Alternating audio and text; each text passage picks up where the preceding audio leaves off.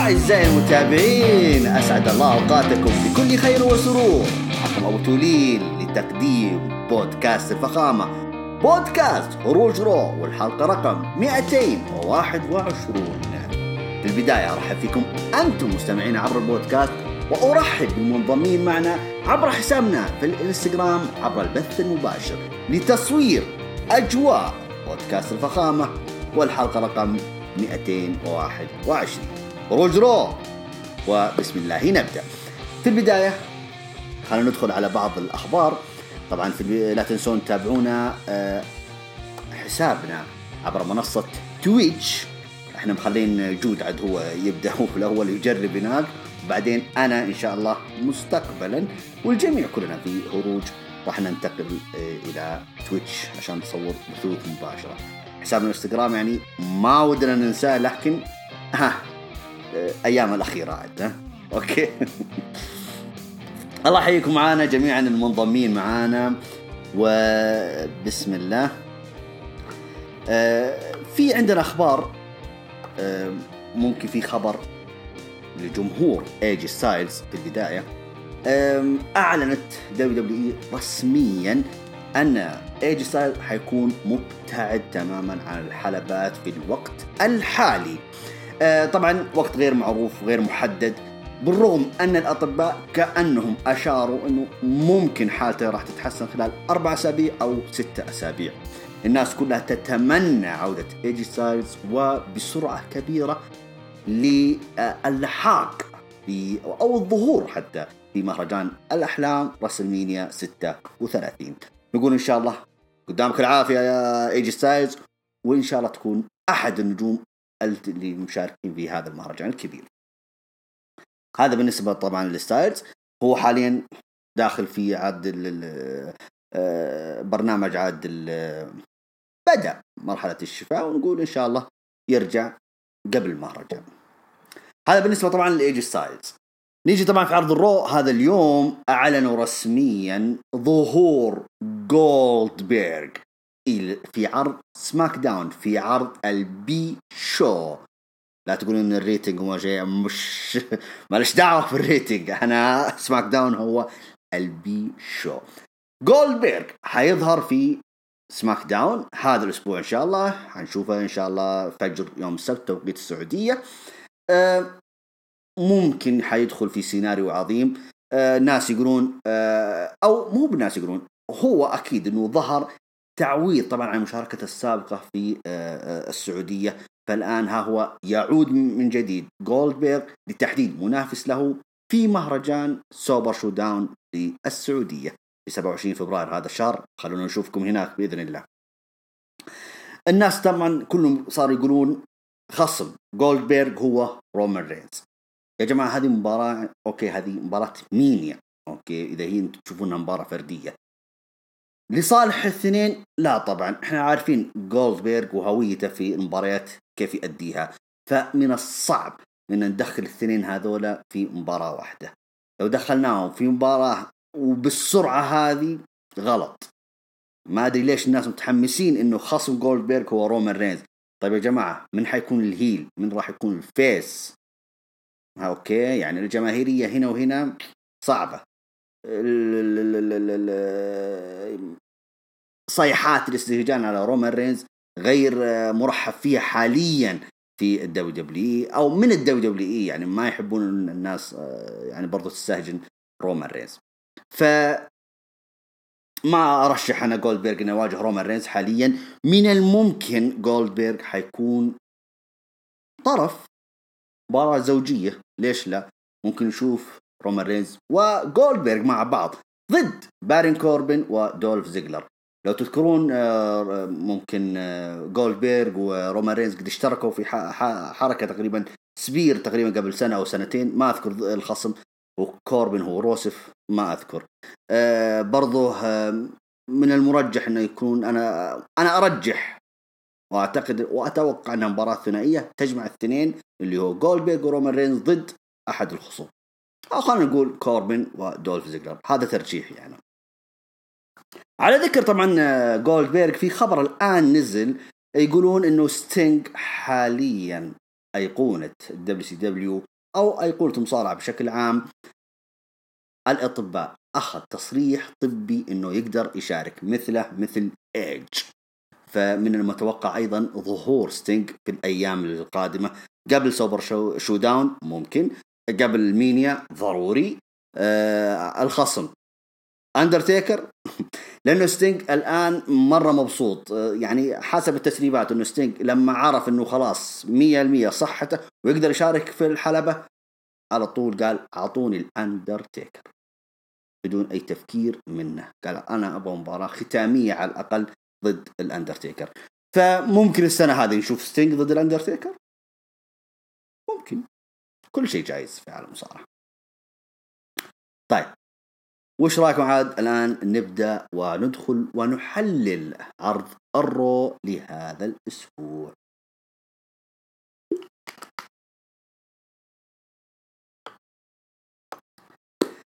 طبعا في بداية عرض الرو هذا الأسبوع طبعا عرضت لقطات لعودة النجم الأسطوري الكبير إيج إلى عالم المصارعة، تحديدا الرويال رامبل، المستوى الكبير اللي قدمه في الرويال رامبل. بعدها ظهر في عرض الرو، قدم برومو جدا ممتاز، أكد أنه راجع وبقوة، ولو أنها صرنا نعرف إيش اللي صاير مع إيج، أو العقد اللي وقع إيج مع دبليو راح يكون له 5 مشاركات شهرية. الظهور راح يكون له 25 ظهور، أوكي، يعني عقد أساطير، أوكي، فننتظر ونشوف. لكن المفاجأة طبعا لما ظهر راندي أورتن وخدع، طبعا قال أنت عائلتي وأنت أخويا وأنت مش عارف إيه وإحنا ثنائيتنا، وكان يذكر حتى المباراة اللي قبلها اللي في رويال رامبل، قال شفت كيف ثنائية ما زلنا إحنا متفاهمين وكذا. فإيش رأيك نرجع فريقنا القديم؟ ابتسم إيج كأنه مرحب بالحكاية. المفاجأة على طول راندي أورتن عمل له RKO من حيث لا يعلم. بدأ عرض الرو هذا الأسبوع، دخل راندي أورتن إلى الحلبة، الجمهور كله ولا واحد فيهم رحب فيه، كلهم جالسين، يعني أول مرة حنا نشوف الحكاية هذه، كل الجمهور جالس زعلانين مرة، يعني ولا واحد فيهم رحب في راندي أورتن. دخل راندي أورتن الحلبة، بس وقفت موسيقى راندي أورتن، كل الناس أو كل الجمهور إن صح التعبير استهجان، صيحات يوساك، كلام كثير. راندي أورتن بدأ يطبق إيش دور حياة الفهد، ماسك الحبال ويعني إني زعلان وإني متأثر وإني كيف أفسر لكم وأعبر لكم عن اللي سويته، يعني ما باخذ المايك. طبعا راندي أورتن قال حاب أعبر لكم أو أبرر موقفي أو إيش اللي سويته في إيج عشان تفهمون وتعذروني. للأسف الجمهور كرر الاستهجان، كرر يوساك، بالعكس اللي حتى برضو شجعوا إيج، ذكروا اسمها عدة مرات. يعني راندي أورتن في الأخير قال أنا ما أقدر أعبر عن رأيي ولا عن مشاعري، مع السلامة، رمى المايك وطلع من الحلبة. يعني نشوف إنه في بناء حلو، إنه يكسب أول شيء راندي أورتن كراهية الناس، كسبها من الأسبوع الماضي، والأسبوع هذا أكد هذا الشيء. طريقة راندي أورتن جدا حلوة ومعبرة، ولو أني وصفت بحياة الفهد، لكن حلو الموضوع، ما عندنا أي التأثر والمشاعر وكذا، وإنه مهما كان هذا صاحبي وصديقي وأخي ففي تأثر كبير من راندي أورتن. حلوة الحركة، يعني ما نقول فيها شيء. هل سيظهر راندي أورتن الأسبوع القادم؟ ما أدري، ما أعتقد، إلا إذا عنده دور آخر. هل إيج وراندي أورتن حيحسمون موقفهم من سوبر شو داون ويبنون مباراة الأحلام اللي بينه، أو مباراة كبيرة في راسلمينيا؟ ما أدري إن كان إيج حيظهر في السعودية، حيظهر في بعدها في إليميشن تشامبر، ما أدري، ما أعتقد. ممكن يظهر في إليميشن تشامبر يخرب مباراة على راندي أورتن عشان يبنوا المباراة بشكل أقوى في الرسلمينيا. فظهور حالي لإيج لا، مرة هدوا اللعب يعني، ولا يعني لا تشغلون بالكم ان إيج حيظهر في الأيام القادمة. مثل ما قلت لكم عقد إيج ظهور عدد الظهور محصور جدا، يعني 25 ظهور في العروض الأسبوعية، فما أعتقد أنه راح يفرطون أو راح يعني يستهلكون عدد ظهوره. في الأيام القادمة ما أعتقد. إيج حيظهر ممكن من عرض الميشن تشامبر، وحيبدأ بعدها الظهور حتى وصولا إلى مهرجان راسلمينيا 36. عودونا راسلمينيا أصلا أنه في مباريات أساطير تكون موجودة، فشيء طبيعي أنه يكون قاتل أساطير راندي أورتن ضد الأسطورة إيج موجودين في حلبة واحدة. مباراة مرحب فيها، مباراة كبيرة، تاريخ يعني. رجعنا التاريخ طبعا حق 15 سنة وحق 10 سنوات، يعني رجعناها الآن في 2020، فيجب أن يستغلون شعبية النجمين بشكل أفضل، ونشوف مباراة قوية تليق بنجوميتهم في راسلمينيا 36. هذا بالنسبة طبعا لافتتاح عرض الرو لهذا الأسبوع.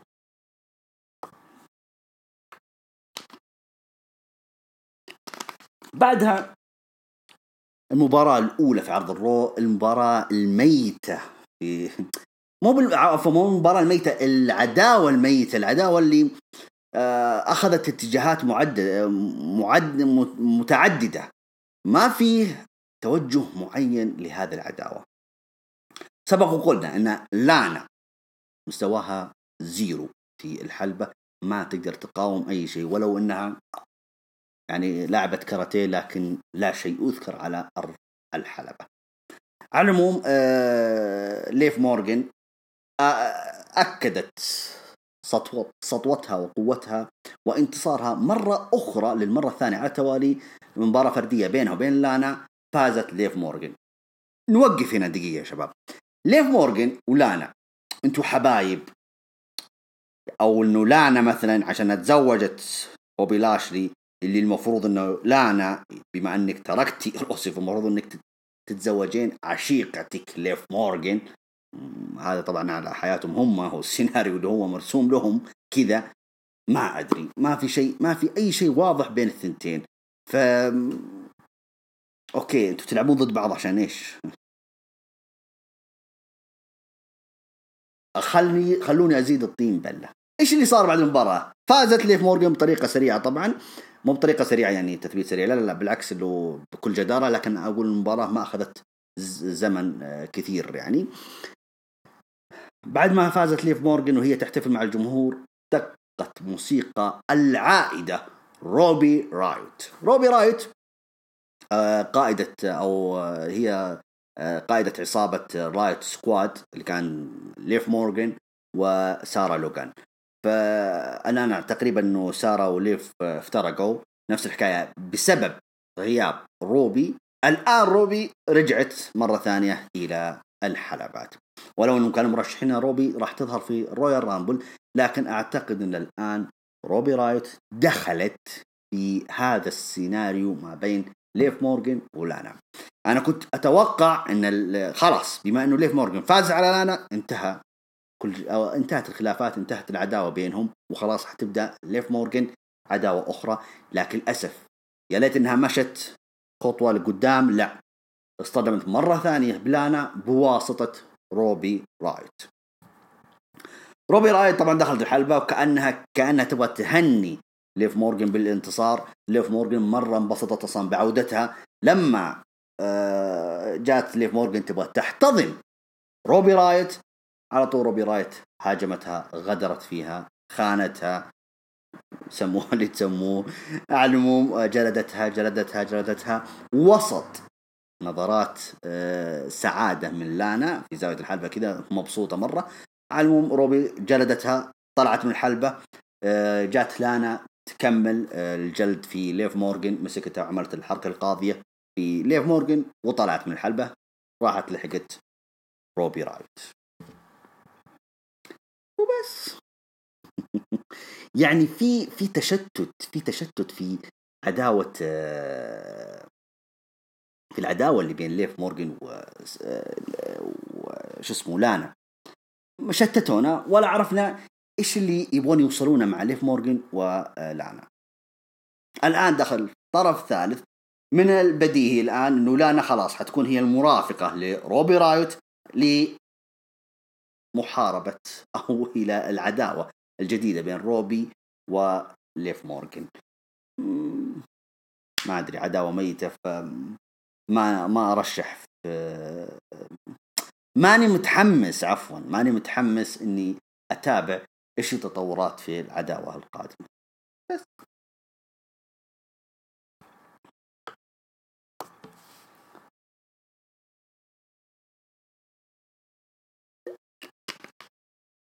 طيب، نجي في الفقرة الثانية في عرض الرو. كان موجود في الحلبة بطل 24/7 موجو راولي، برضو اللي كان معه طبعا رفيق أو حارس الشخصي اللي هو موس من NXT. فجأة طبعا دخلت أو دقت موسيقى من بطل رويال رامبل 2020 والمصنف الأول على لقب WWE الوزن الثقيل درو ماكنتاير. دخل درو ماكنتاير متفاخرا طبعا بنفسه، جالس يمدح نفسه وإلى آخره. طبعا برضو تكلم عن هجوم بروك ليزنر عليه الأسبوع الماضي. طبعا قال إنه بروك ليزنر ما يقدر يواجهني وجه لوجه، هو خايف مني وجبان، فإن شاء الله إنه في الراسلمانيا راح أثبت لكم إنه راح أنهي شيء اسمه بروك ليزنر وراح أفوز عليه وأخذ لقب WWE. في هذه الأثناء طبعا لما دخل حلبة قال بس يعني يا موجو عطني بس ترى 3 ثواني ترى وراح ننهي الموضوع اللي يعني هو جالس يعتذر من موجو راولي، يقول له معليش أنا خذيت وقتك كثير، بس ترى الدعوة اللي بيني وبينك ترى ما تحتاج إلا 3 ثواني. وفعلا بس الحكم دق الجرس، وفي غفلة من موجو راولي لما شل حزامه كذا وعطاه الموس، فلف كذا وجهه على درو ماكنتاير وعطاه على طول كليمور، ثبته 1 2 3، فاز درو ماكنتاير. طبعا مباراة مش على لقب 24/7 يعني. اوكي درو ماكنتاير انت مرة وحش وقوي وبطل وما شاء الله عليك، لكن يعني احترموا موجو راولي. توكم جالسين تبنون لنا بطل 24/7، ليش دخلتوا في مباراة زي كذا؟ انا ايش استفدت في مباراة زي كذا؟ اوكي احنا عارفين ان هذا بطل رويال رامبل، شيء طبيعي انه حيفوز بكل وحشية وحتى بمدة زمنية قصيرة جدا ولا تذكر يعني الثواني. ليش انتوا دخلتوا بطل 24/7 ضد بطل رويال رامبل؟ انا اشوف انها شطحة العرض يعني بصراحة، يعني انه من الخطأ الكبير اللي تسوونه الان. موجو راولي المفروض انك تبنونه بطريقة افضل من كذا، مش بالطريقة العكسية، دخلونا ضد الابطال وتخسرونا. لا، موجو راولي ترى هو بطل، وإذا أنت بطل تبغى تبني هوية جديدة لبطل 24/7 المفروض يكون أقوى من كذا. إذا أنت خلاص مرة وصلت عندك تبغى تحط موجو راولي ضد درو ماكنتاير، يا سيدي عطهم وقت. يا أخي احترم الرجل، احترم الحزام اللي حول خصره، احترم الهوية الجديدة اللي أنت تبغى تبنيها لهذا الحزام. أشوف أن الموضوع يعني للنسيان بصراحة. الفقرة هذه أنا مرة ما عجبتني جدا، لا من درو ماكنتاير لا من حتى موجو راولي. ما أدري كيف رضي أصل بالموقف هذا، مرة ما عجبني الموضوع. ما أدري الكاميرا ما أدري إيش فيها، صارت مغيبتنا شوي. طيب نجي للفقرة اللي بعدها. طبعا التقت المذيعة تشارلي كاروزو فريق كتاب الألم وبادي ميرفي، تبغى تسألهم عن مباراتهم القادمة اللي هو مباراة الفرق الإقصائية. راح نتكلم فيها طبعا اللي هي كيفن أوينز حيكون معاه فايكنج ريدرز، ومن الطرف الآخر كتاب الألم معهم بادي ميرفي. قبل ما يتكلم بادي ميرفي وكتاب الألم يعني عن رأيهم في المباراة القادمة، قاطعهم السيد لعرض الرو سيث رولينز. سيث رولينز قال يا شباب روحوا الحلبة خلاص، أنا اللي حتولى الحوار هنا. سيث رولينز طبعا تكلم أنه صار جاته فرصة ذهبية جدا لن يفرط فيها، ألا وهي مباراة المين إيفنت في عرض الرو هذا الأسبوع. سيث رولينز، بوبي لاشلي، ريكوشيه مباراة ثلاثية على التصنيف الأول على لقب WWE. اللي راح يفوز بالمباراة هذه راح يواجه بروك ليزنر في عرض سوبر شو داون في السعودية. برضو أنه أعيد وأكرر، سيث رولينز مرة أثنى على نفسه أنها فرصة ذهبية ولن يفرط فيها، وحيواجه بروك ليزنر مرة أخرى. بما أنه ضيع الرويال رامبل فما راح يضيع المباراة هذه عشان يرجع يواجه بروك ليزنر مرة ثالثة ويستعيد لقبه اللي خسره. هذا كان تصريح طبعا سيث رولينز. ندخل في المباراة الإقصائية. أعيد وأكرر، كيفن أوينز مع الفايكنج ريدرز ضد بيدي ميرفي وريزار وإيكام أو إيكام. مباراة طبعا فرق 3-3، مباراة إقصائية. مثلا إذا فاز واحد يخرج اللي ثبته يخرج وإلى هذا، فمباراة إقصائية يعني. اللي صار إنه إيريك قدروا يفوزون عليه في المباراة. طبعا خرج إيريك إيفار الدب، طبعا إيفار جاي يبغى يسوي حركة كذا خارج الحلبة، وقفز كذا قفزة كذا بالغلط، اصطدم بالحائط أو الشاشة اللي على الحلبة طبعا اللي مكتوب فيها رو كذا، أوكي، اصطدم فيها، أصيب. فللأسف طلع في الفاكينج ريترز هذول بصراحة نكبة العرض والله. يعني الرجال كيف انه يستفزع فيكم هذا وتسوون فيه كذا، عيب. على العموم حتى لو ان كيفن أوينز هو الحالة، ما زال كيفن أوينز يؤكد المرة المليون هو انه نجم عرض الرو الاول والاخير. بقي كيفن أوينز لمواجهة ثلاثة اللي هو كتاب الألم إيكام وريزار وبيدي ميرفي. في هذا الأثناء تغلب طبعا كيفن أوينز، قدم يعني أشكال والوان من عالم المصارعة الحرة. الدب هذا والله خطير يا شباب. خرج بيدي ميرفي، خرج إيكام، ولما عاد استفرد به ريزار للأسف دخل سيث رولينز ساعده، شتت كيفن أوينز في اللحظة الأخيرة طبعا، وعلى طول حتى ريزر يعني عمل القاضية مرتين في كيفن أوينز، ثبته 1 2 3. انتهت المباراة بفوز كتاب الألم وبيدي ميرفي على كيفن أوينز والفايكنج ريدرز. مباراة مرة حلوة ممتعة، مرة استمتعوا فيها، خصوصا مثل ما قلت لكم عيد وكرر، كيفن أوينز هذا جوهرة. كيفن أوينز مستحيل إنه ما يكون هو نجم سنة 2020. راحت منها الرويال رامبل، لكن لسه حنا في أول الطريق. حتشوفون إبداعات كيفن أوينز، هو رقم واحد عندي وما زلت مقتنع فيه.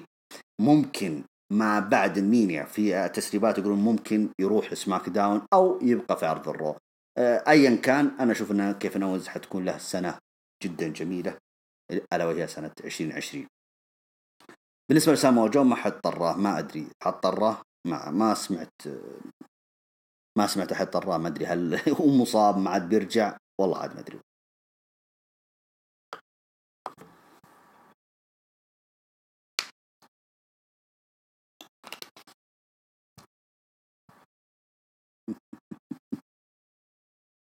طبعا في البث رحب الصديق العزيز مستر محمد 84، حياك الله، منورني في البث. من المتابعين الجميلين بصراحة، اللي دائما يرسلوا لي على الخاص انه هذا صار كذا وصار كذا وصار كذا. فكثر من مشاركاتك هذه يا محمد، مرة من جد ترك تفيدني كثير يعني بآرائك حتى معايا، فشكرا لك وشكرا لانضمامك معنا في البث. طيب نرجع برضو في أحد فقرات عرض الرو داخل كواليس. المذيعة سارة شريبر التقت بالنجم ريكوشيه، سألت عن المواجهة في المين إيفنت اللي هي مواجهة تصنيف الأول على لقب دولي ضد سيث رولينز وبوبي لاشلي. طبعا ريكوشيه قال كلام واقعي شوية، قال أوكي أنه سيث رولينز وبوبي لاشلي تفوقون علي تاريخيا، نجومية، جسمانيا وإلى آخره، لكن راح أثبت لكم إنه القوة وإلى آخره ما هي هي محور قوة النجم، وأنا راح أحقق حلم طفولتي وراح افوز الليله والتقي ببروك ليزنر في سوبر شو داون. يعني حتى اصلا وانت تسمع الكلام تحس انه يعني سكيب، ما تحس انه في، ما ادري ايش اقول لكم، كيف اوصلها لكم، بس على العموم. طيب، المباراة الرابعة ليستر بلاك ضد إيريك يونغ.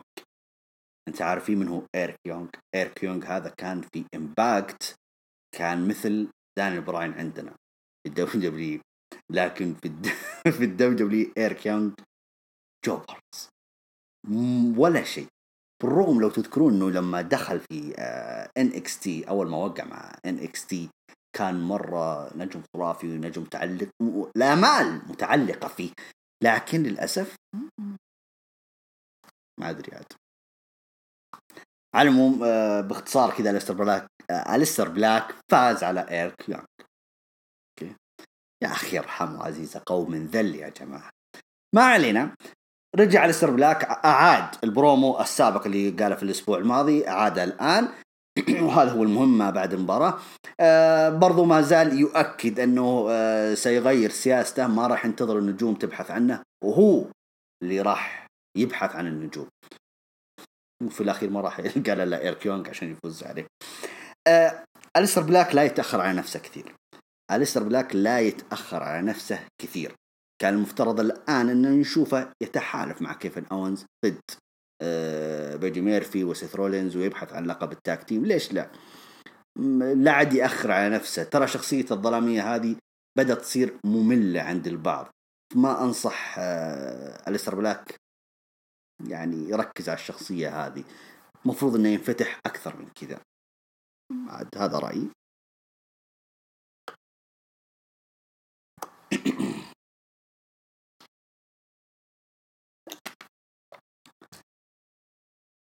كانت في مباراة مقررة للنجم المكسيكي أمبرتو كاريو، الذي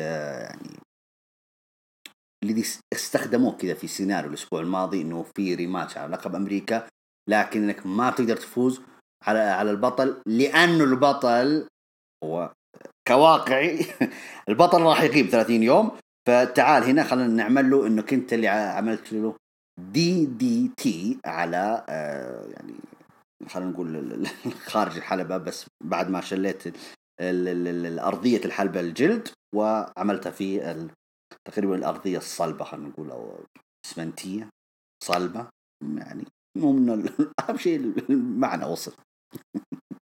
على العموم حاليا أندرادي راح يغيب 30 يوم بسبب الإيقاف طبعا. في القوانين الصحة طبعا عندهم في دبليو، الرجال الظاهر مستخدم عقارات كذا، طبعا تعرفون الرجال مقبل على زواج، فظهر الرجال مكثر في الفيتامينات، هذه جات راسه.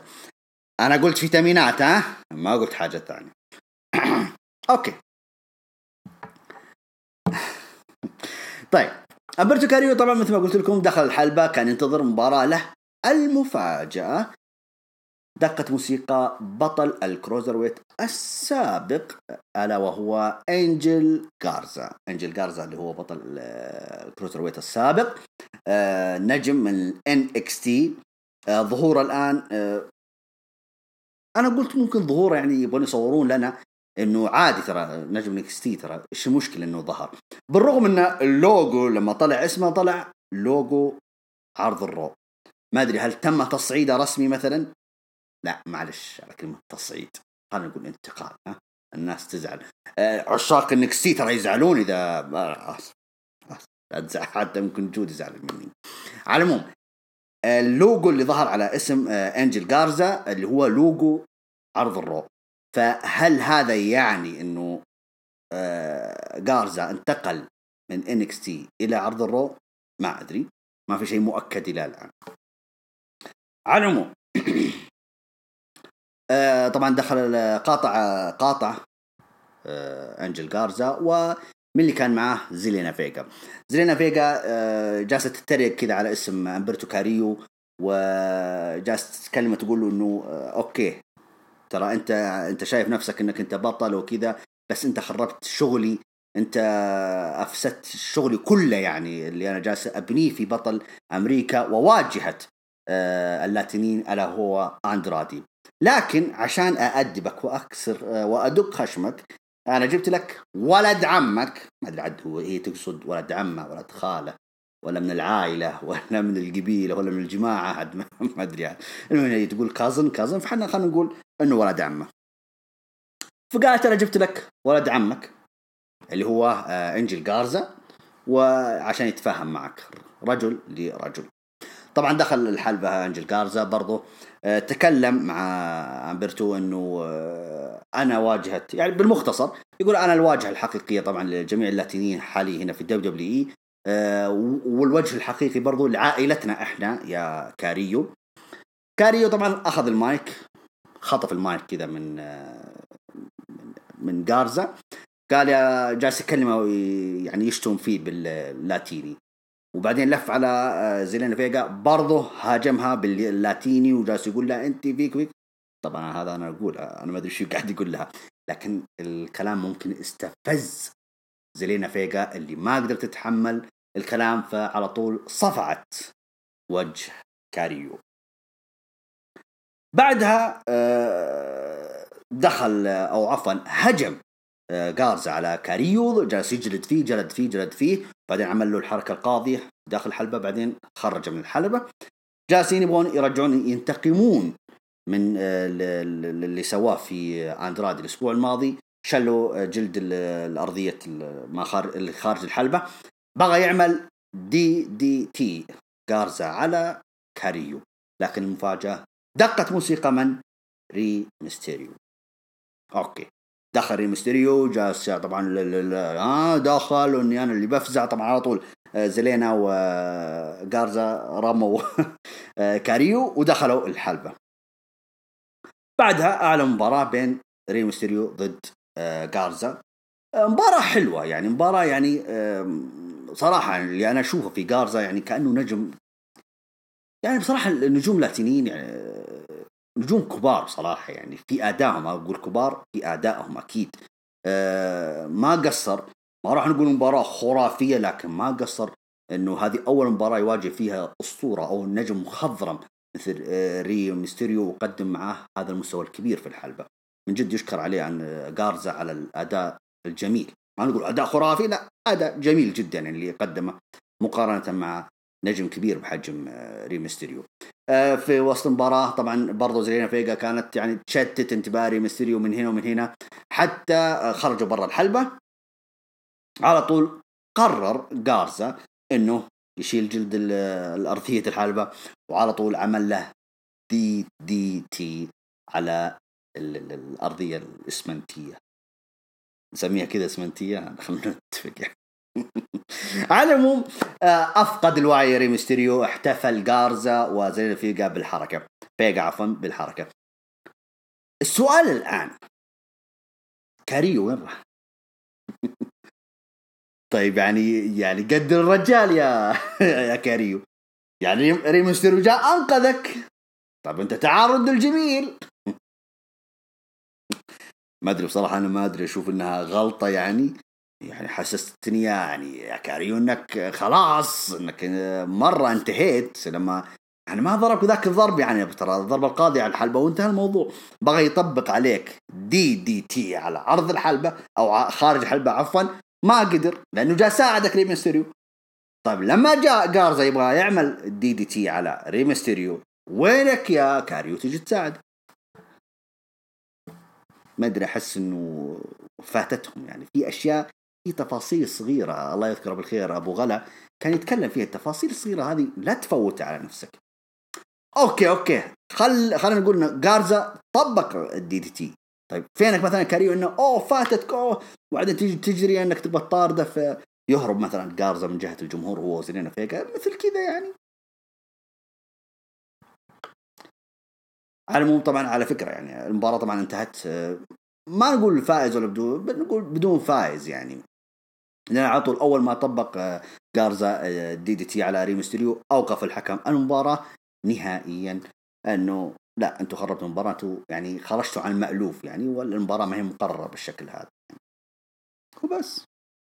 هذه اللي صارت مع ريمستيريو وأنجل غارزا. بالرغم أن هنا الترجمة يقول إنه لا، ريمستيريو فاز بعدم الأهلية على غارزا، أو مكتوب إنه بقرار من الحكم. أوكي، مبروك ريمستيريو، فزت على أنجل غارزا بعد ما طبق عليك DDT خارج الحلبة. أوكي.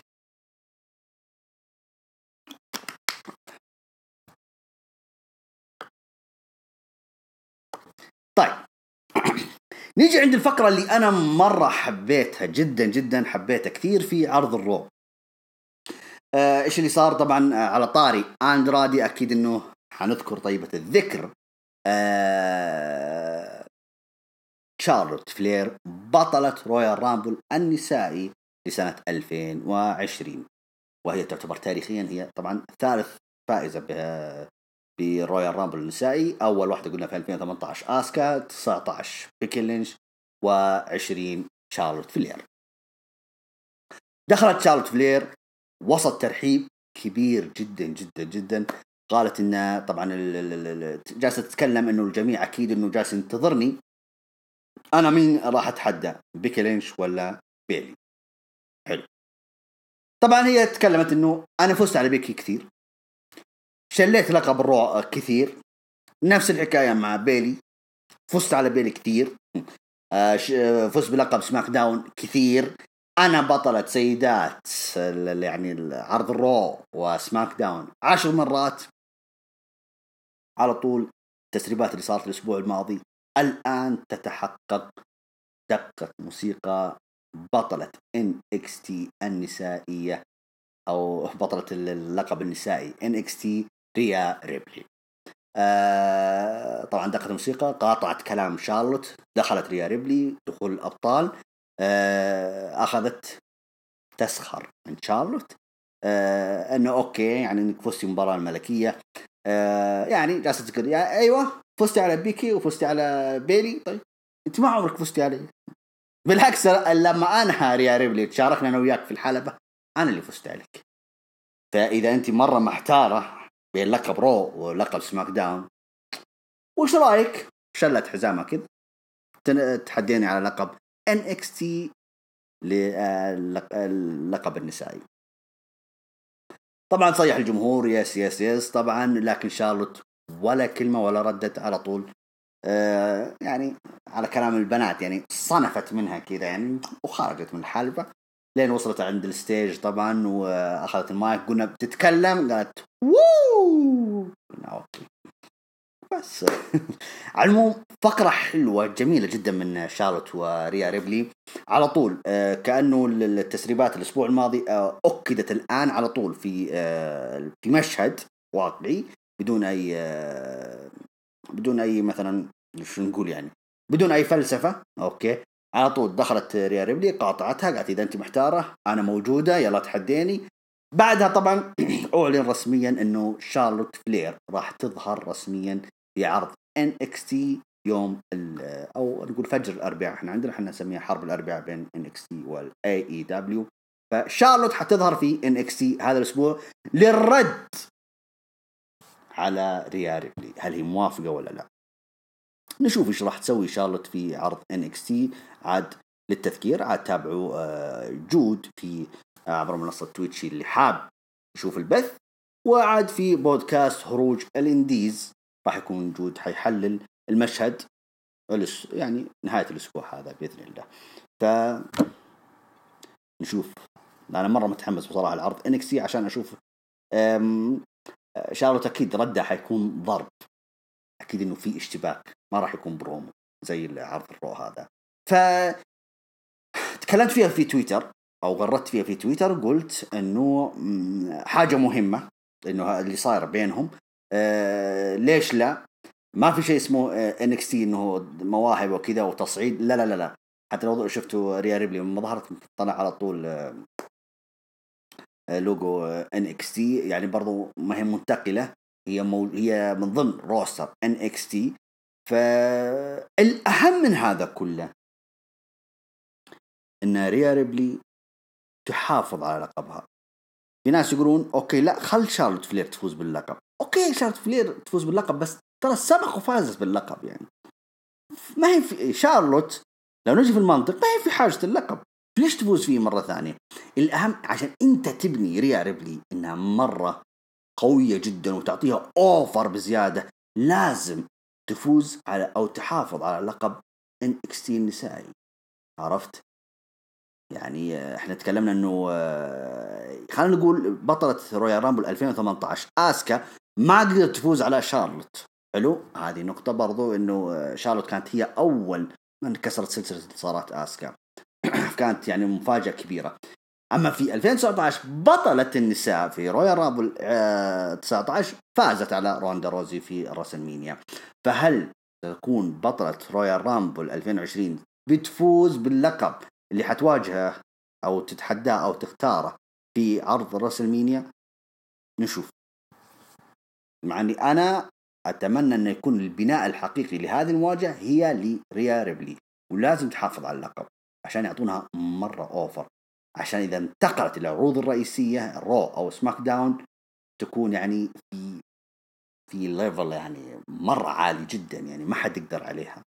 فتستحق بصراحة ريا ريبلي هذا البناء الكبير اللي يقدمونه لها حتى في عرضها هي في عرض NXT.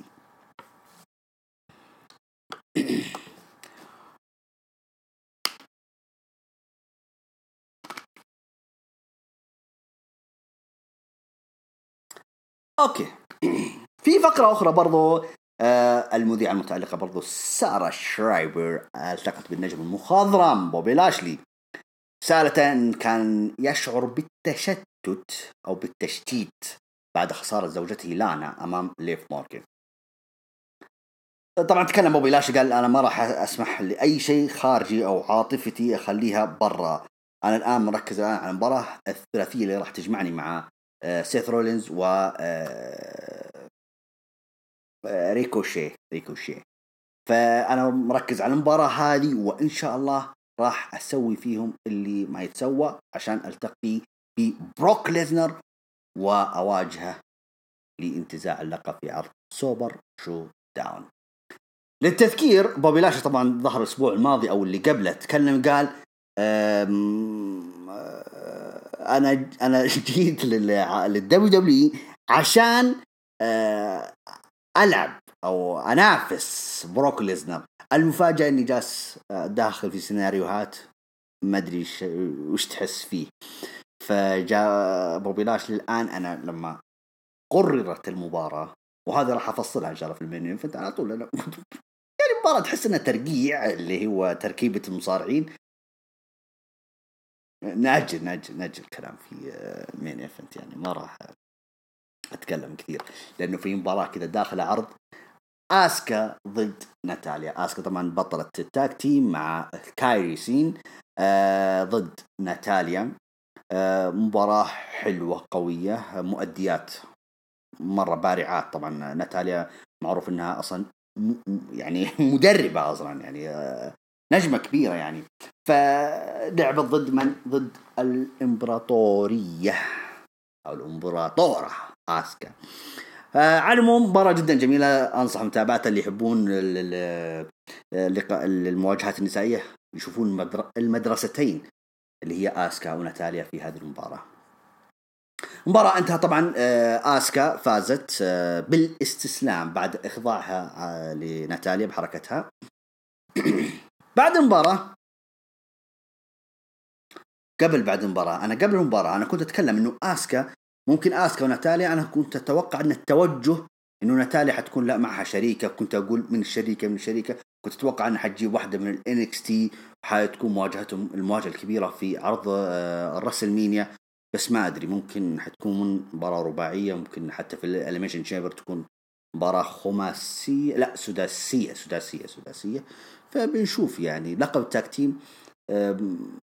اوكي من زمان آسكا، مو من زمان يعني تقريبا في عرض TLC يعني دافع عن اللقب. هذه آخر دفاع عن لقب تاج تيم. نتمنى بصراحة انه آسكا وكايري سين اوكي يستحقون اللقب بس ود انهم ينافسون يركزون على المباريات الثنائية اكثر من مبارياتهم وتحدياتهم الفردية. مو حكاية انه خلاص يا آسكا بطلي المباريات الفردية، لا، كويس انهم معطين آسكا هذا الاوفر الكبير يعني. نكمل ما حدث ما بعد المباراة. بعد فوز آسكا بالإخضاع على ناتاليا، طبعا جالسة تتحدى وتتكلم جماهير، مرة بالياباني مرة بالإنجليزي، ويا بيكي تعالي أنا أبغى ألعب ضدك مرة ثانية على اللقب. دقت موسيقى بيكي لينش، استجابت بيكي لينش، طلعت طبعا جاي نظارات يعني مرة رهيبة، أعتقد أنه شكلها حتضرب صراحة لو عرضوا النظارة في WWE شوب، ممكن يعني حتضرب شوية معهم. بيكي بكل ثقة دخلت مرة مبسوطة، مرة ساخرة من وضع آسكا الحالي، يعني رمت عليها كم كلمة، جلدتها في كلمة، وبعدين قالت إنه أنا يعني أوكي تبغين نلعب على اللقب، تم قدام الأسبوع الجاي إن شاء الله قررت رسميا بيكي لينش حتدافع عن لقب سيدات عرض الرو ضد المتحدية آسكا. فيها قبل ما تنهي بيكي لينش الحوار مع آسكا، دخلت كايري سين من خلف بيكي تبغى تضربها، لكن لا، انقلب السحر على الساحر. بيكي على طول عطتها لكمتين ورمتها برا الحلبة. آسكا جالسة تتفرج المشهد ما كأنه في خويتها تنجلد. عموم انتهى الموضوع، بس سوت كذا بيكي لينش انه عضلات وطلعت من الحلبة وبس. هذه الفقرة فقرة حلوة، إعادة المباراة واضحة وضوح تام. المباراة ما بتنتهي في خير. واضح انه شينا بيزلر حيكون ظهورها الأسبوع القادم ضد بيكي لينش. لازم تظهر، لازم تبني عداوتها، بما انه الناس خلاص انتوا حددتوا توجه بيكي لينش على لقب على لقب عفوا حددتوا شارلوت انه خلاص حتتجه على ريا ريبلي، وجبتوا المشهد امامنا. الان جاء دور شينا بيزلر انها تدخل على صورة اللقب ضد بيكي لينش. فممكن نشوف شينا بيزلر الاسبوع القادم تهاجم بيكي لينش يعني، وتسجل رسميا انه خلاص صارت من روستر عرض الرو. فننتظر ونشوف مباراة بصراحة يعني مرة أنا منتظرها بفارغ الصبر، إيش اللي راح يصير في الرسلمينيا. بيكي لينش ضد شينا بيزلر، مباراة كبيرة.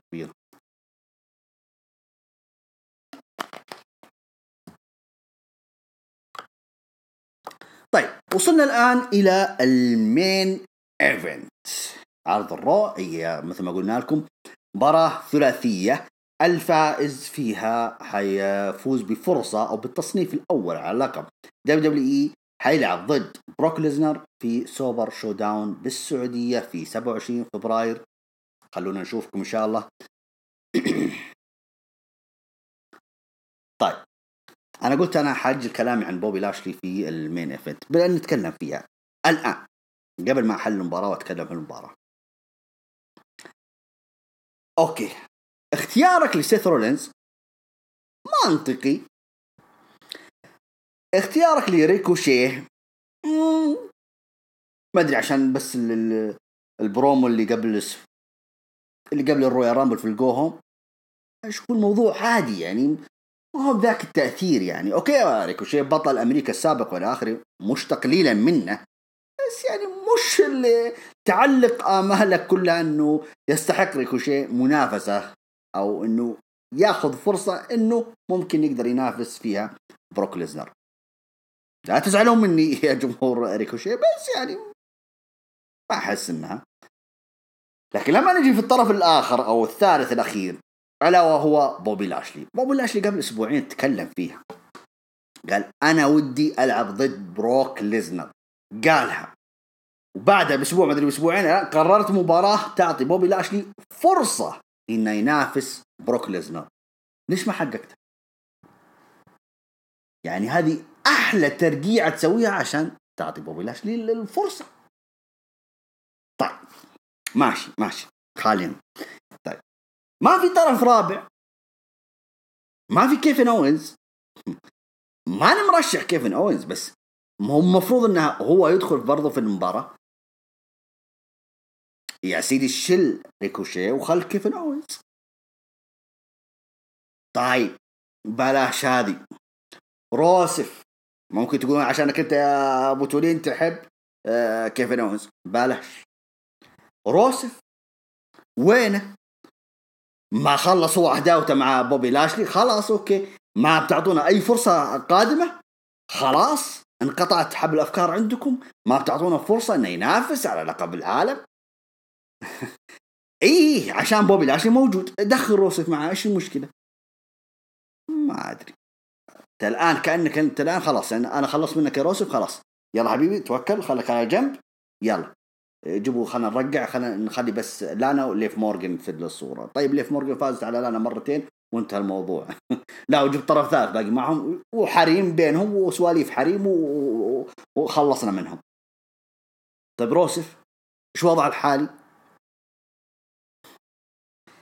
يعني اذا انتم يا دبليو زعلانين من روسف في اشياء اخرى علمونا، ولو ان كل شيء واضح في الحلبة، واضح سيناريوهات اللي تعطونا اياه. يعني نتمنى بصراحة انه يراجعون انفسهم دبليو في بعض النقاط، يعني التفاصيل الصغيرة ركزوا فيها، بلاش يعني اهمال بعض النجوم على حساب نجوم اخرين. طيب طبعا نجي في المباراة بدأت طبعا، اول قبل ما تبدأ طبعا دخل سيث رولينز عمل برومو كذا صغير كذا، انه هذه فرصة ما راح يفرط فيها، انا فزت على بروك ليزنر، عاد كلام اللي مع تشارلي كاروزو. قال انا راح اكد يعني انتصاري مرة اخرى او تفوقي مرة اخرى على بروك ليزنر، وهذه فرصة وما راح افوتها. بعدها طبعا دخل ريكوشي وبوبي لاشلي، بدأت المباراة. مع بداية المباراة كذا وكأنه ريكوشي بغى ينفذ قفزته عاد القاضية على سيث رولينز، دخل بادي ميرفي وكتاب الألم. فجأة على طول المذيع هو اللي هو جيري لولر واللي معاه عاد والله ما نسيت اسميهم، علموه. قالوا ان المباراة بدون قوانين. فمرة دخلوا الحلبة جلدوا ريكوشيه، جلدوا بوبي لاشلي، كانوا يمهدون ان حنفوز سيث رولينز في المباراة. حتى دقت موسيقى الحب اكيد كيفن اوينز، اللي انا ما عندي ملاحظات مع دقة الموسيقى، المفروض ما تدق الموسيقى، بس يعني كانوا يبغون يعني الجمهور بوب كبير يعني كيفن اوينز. فدخل كيفن اوينز انقذ الموقف، ودخلوا برضو فريق الفايكنج رايدرز من جهة الجمهور، حاصروا كتاب الألم وبدي ميرفي، جلدوهم خرجوهم بكراسي وكل حاجة، استخدموا كل حاجة. بعدها خرجوا من القاعة طبعا من جهة الجمهور اللي هو كيفن أوينز والفايكنج رايدرز من جهة، ومن الجهة الأخرى هم بادي ميرفي وكتاب الألم. استكملت المباراة، مباراة حلوة بصراحة، يعني كل واحد قدم اللي عليه وزيادة. بوبي لاشلي تمام، نفس الحكاية مع سيث رولينز، سي اس سيد أكيد عرض الرو. وفي الأخير المفاجأة يعني ريكوشي، يعني حتى الجمهور مرة انجن، يعني ايش صار، اوف ريكوشي. استغل طبعا شو اسمه ضربة او خروج سيث رولينز من الحلبة كذا تقريبا، انه طلع من الحلبة وبعدها على طول ريكوشي. طبعا سيث رولينز خرج من الحلبة بعد السوبلكس اللي من الزاوية، فكأنه تدحرج الرجال وطلع من الحلبة. استغل ريكوشي الفرصة على طول، عمل القاضي على بوبي لاشلي وثبته 1 2 3، فاز ريكوشي. مرة الجمهور ولع انبسط، انصدم، كلنا انصدمنا، ريكوشي فاز، اوه ماي جاد يعني. يعني طيب نجيبها من الأخير على طول عشان أعرف أنا أكمل. أول ما فاز ريكوشيه بس يبغى يقول بسم الله يا فتاح يا عليم، إنه أبغى أحيي الجمهور. دخل بروك ليزنر بالسرعة البرق على طول، دخل حلبة، عمل F5 على ريكوشيه وأخذ الحزام، جالس يحتفل فوق ريكوشيه. المشهد المشهد كان مرة يعني مميز بصراحة لبروك ليزنر. أنا عاجبني بروك ليزنر دخلاته هذه اللي كذا على طول بدون ما حد يدري إن أصلا هو متواجد في القاعة ولا لا، بدون موسيقى جدا جميل اللي يعمله بروك ليزنر. فبروك ليزنر بصراحة ترى خدم عداواته يعني، خصوصا مع درو ماكنتاير أو الحالية مع ريكوشي. رسميا ريكوشي ضد بروك ليزنر على لقب WWE الوزن الثقيل في عرض سوبر شو داون بالسعودية. طيب أنا كمتابع لبروك ليزنر، أنت ايش تبغى تقدم لي؟ مباراة من دقيقتين؟ مباراة تبغى يعني من هو أسرع واحد يخسر أمام بروك ليزنر في السعودية؟ يا جماعة أنا بشوف مصارعة أمامي. يعني أحلى مستوى قدمها يعني بروك ليزنر اللي هي ضد رومان رينز في أول مهرجان لهم في السعودية اللي هو جريتس رويال رامبل. يعني مرة بدعوا الاثنين. بعدها شفنا يعني بروك ليزنر، يعني شفنا مباراة ضد برون سترومان للنسيان، اللي بعدها ضد كين فلاسكيز مرة للنسيان لا تذكر، والآن مع ريكوشي. مرة يعني مرة أنا زعلان في الموضوع ذا كله. يعني ما ودنا نشوف بروك ليزنر في مباراة مثل رومان رينز. ريكوشي يعني ريكوشي ايش راح يقدر يقدم اصلا؟ بس انتهى عرض الرو على هذا المشهد اللي هو F5 بروك ليزنر على خصمه الرسمي في سوبر شو داون ألا وهو ريكوشي. تقييم العرض 7/10. ما بقول 7/10 انه عرض واو، لا، بس يعني في حاجات حلوة يعني مهما كان. ممكن اللي أفقد تقييم العرض مثلا غياب بطل أمريكا، أو خلينا نقول لقب أمريكا غيابه ما لها داعي. برضو لقب التاك تيم، واحد يواجه فردي على لقب العالم، واحد في فرق إقصائية، بس الموضوع مشتت. بطل السيدات العرض بس عملت برومو بس. أبطال التاك تيم ظهروا في عرض الرو بس مباراة فردية حتى ما مباراة تاك تيم. ومع ذلك يعني أنا أتكلم لكم الآن على الألقاب بس. يعني في الأشياء يعني المفروض أنه فاتتهم صراحة، يعني حتى في بعض الأشياء مثل قلت لكم فاتتهم في تفاصيل صغيرة. بطل 24/7 يخسر في 3 ثواني. أوكي. نجم العرض بصراحة إيه نعم كيفن أوينز، مبدع مبدع، عامل شغل كبير سواء في مباراته اللي بيجي فيها المباراة الإقصائية الثلاثية أو في التدخل الأخير في المين إيفنت. مرة عمل جو كبير بصراحة كيفن أوينز. نخبة العرض أكيد موجو راولي، بطل 24/7 يخسر في 3 ثواني. أنت جالس تبني هوية بطل ولا هوية حزام ولا طيب. أستاذن طبعا المستمعين البودكاست، وأستاذنكم أنتم البث المباشر. حرجع لكم دقيقة بس لأنه الوقت انتهى، لازم أرجع لكم مرة ثانية. فاصل ونواصل، خلوكم ها.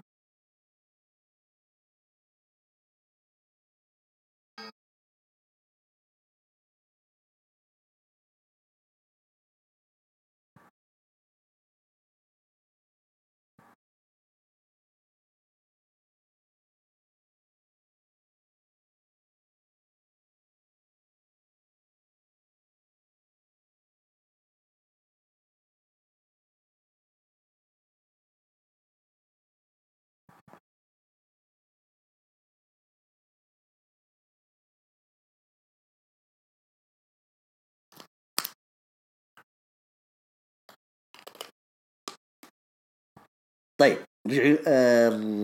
عدنا إليكم من جديد. رجعنا لكم من جديد. ختمنا طبعا كلام نقول نكبة العرض هو اللي هو موجو راولي. أكيد هو نكبة العرض وبلا شك بدون فلسفة. بطل 24/7 هكذا يقدم. انت جالس تبني هوية بطل ولا هوية ايش جالس تقدم لي الآن؟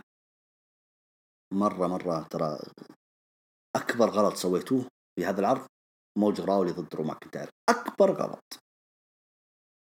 فقرة العرض ممكن أقول لك في فقرتين في العرض مرة شدتني، اللي هو مثلا قلت لكم تشارلز فلير وريا ريبلي. جدا انك تعمل مشهد هذا امامي، وعشان التسريبات اللي صارت الاسبوع الماضي والان اكدتها في مشهد امامي في هذا العرض، هذا شيء مميز. برضو حركات راندي أورتن، حركات حياة الفهد وإلى آخره، مرة رهيب. إنك تخلي الجمهور برضو مبهم، شيء جميل. لازم أنت تفسرها بعدين في العروض ما بعد إليميشن شيبر، إيش اللي حيصير بين راندي أورتن وإيج. الآن المفروض إنه راندي أورتن يغيب، ما عاد يظهر إلا في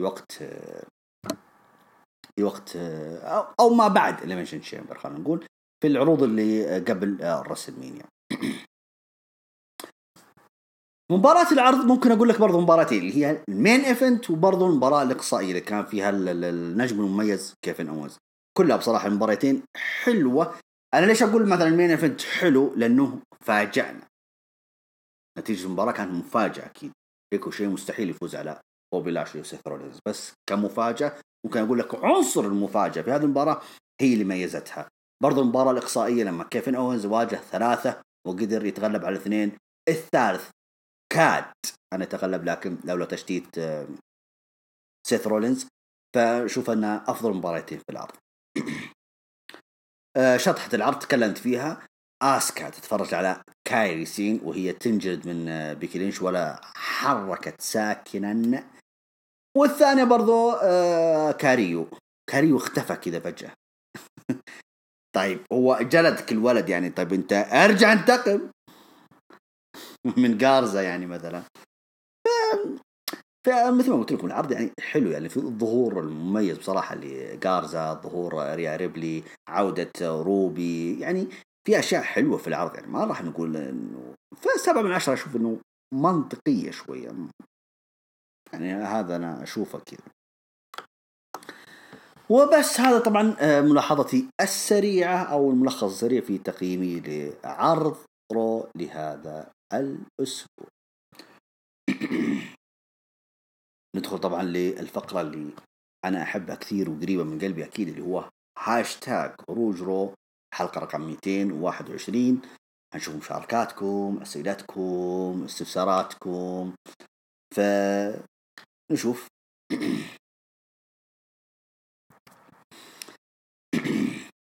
بس جالس أحدث أنا بس في الصفحة.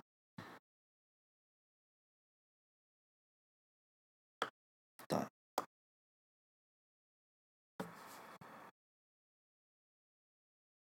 ما شاء الله المشاركات مرة الله يعطيكم ألف عافية بصراحة والله. أنا كذا كني لمحت كم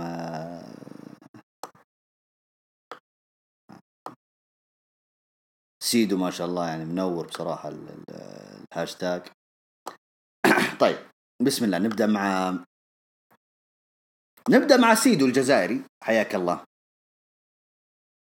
سيدو طبعا في عدة تغريدات وتكلم عن العرض هروج رو 221. طبعا في البداية قلت طريقة تعامل أورتن توحي بشدة أنه عاد بشخصية المختل اللي ما يدري وش يعمل. أفضل ما في العرض لحد الآن أنجل غارزا، مرة مبسوط فيه بصراحة، يعني تميز بصراحة في هذا العرض. طيب كاريزما وثقة بالنفس غير طبيعية، أتفق. يقول مستقبل كبير ينتظر الولد لو يكون منضبط. إن شاء الله إن شاء الله ينضبط. لا اللاتينيين لا تخاف عليهم، يعني هم حابين أصلا رياضة المصارعة يعني. وأما خبر عودة جولدبيرغ سماك داون جدا مفاجئ. لا شوف، هو أنت تتوقعها يا سيدو، يعني إنه هم مقبلين الآن في عرض سوبر شو داون، في شيء طبيعي عودة أساطير جولدبيرغ. الآن في خبر الآن يا سيدو يقولون ستينج في حالة صحية مرة، الأطباء حاليا عطوه تصريح إنه يقدر يصارع، فتوقع هو ظهور ستينج الأيام القادمة. ايج ما ادري اذا حيكون موجود في سوبر شو داون، ما ادري، ما ما اتوقع، هو ما ارجح ممكن يجي بس ما اتوقع. ف لا بالعكس يعني لا تتفاجأ. برضو سيدو يقول دخول ريا ريبلي على تشارلوت طرب، ولا طرب. ريا is gonna kill you. يا ولد يا ولد يا سيدو، أصابك يا شيخ. طيب حاط طبعا صورة بيكي لينش والنظارات هذه الرهيبة جدا. أنا شكلي بشتري واحدة زيها. يقول سيدو يقول مباراة كانت جيدة جدا بين آسكا وناتاليا، الأداء فيها كان مرتفع، ناتاليا دائما ما تخيب الظن. فعلا يا سيدو، اتفق معاك. وقلتها في التحليل، قلت مدرستين. يعني المفروض الواحد اذا يبغى يشوف مباراة حلوة بين او مباراة حلوة نسائية يتابع المباراة هذه. يعني دخول وخروج بيكي بهذه الطريقة تفاديها لكايري سين بسهولة يوضح أنهم بدأوا يعتمدون عليها بالشخصية المتعجرفة. كان سيجمنت جميل فعلا. ما نقول لك يعني بيكي لينش يعني صارت الآن تدخل يعني بيكي لينش صارت يعني لها يعني وضع آخر، وضع كبير. يعني جميع الجمهور متقبلها، متقبل الدفاعات لها. تستحق بصراحة بيكي لينش، والله أنه تأخروا عليها.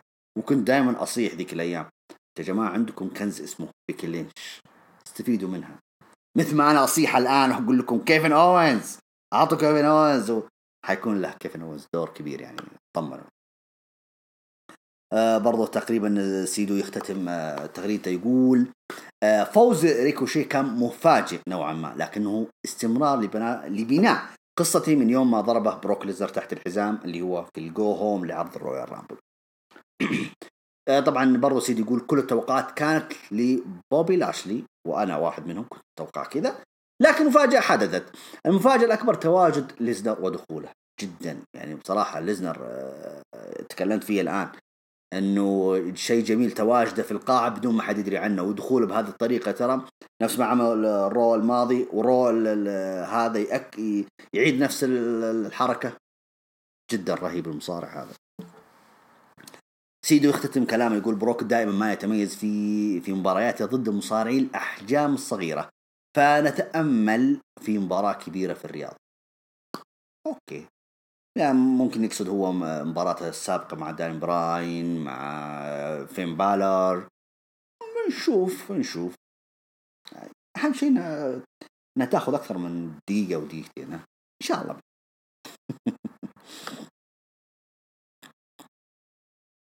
طيب محمد عبد الله ما شاء الله تبارك الله يقول يعني تغريداته كثيرة ما شاء الله.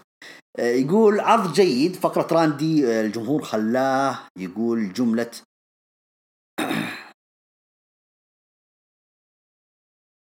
أي لحظة.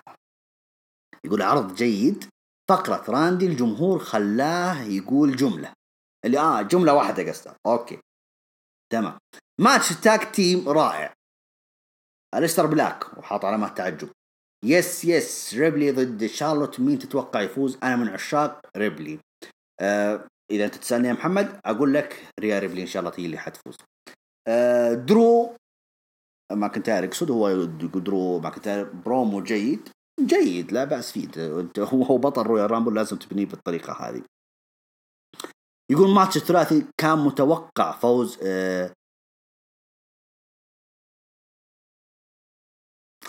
الماتش الثلاثي اوكي. يقول الماتش الثلاثي كنت متوقع فوز ريكوشي، وكالعادة بروك الوحش، يعني انه F5 وانهى الموضوع. يقول تقييم العرض 8 من 10. حلوين. برضو محمد عبد الله يكمل كلامه يقول اسكو وبيكي عجبني دخول بيكي الفخم، قدمت برومو رائع كالعادة. بيكي واضح جدا انها راح تقلب هيل لانه ثقتها الكبيرة وتعجرفها. شوف وش عملت في كايري. اتفق معك. برضو يقول بيكي يقول الى الان الجمهور يحبها وما مل منها. اتمنى انه خوينا شاف كيف الجمهور شعل لما دخلت بيكي بشكل فخم. من هو خويك يا محمد؟ طيب بيقول بخصوص ماتش بيكي واسكر رو الاسبوع القادم، خلينا نكون متفقين بيكي ما راح تخسر الحزام. بيكي يا راح تفوز او شينا راح تدخل تخبص. اي نعم، شينا راح تدخل وتخبص الموضوع. محمد عبد الله يوجه سؤال لي يقول مين واجه ذا ميز في مينيا 27؟ انا نسيت يا محمد وش تعشيت امس تقول لي مينيا 27. هل هو جون سينا على اللقب؟ هي هذاك مينيا 27؟ والله يا محمد معلش والله تقول تحرجني بأسئلتك ذي يا ابن الحلال.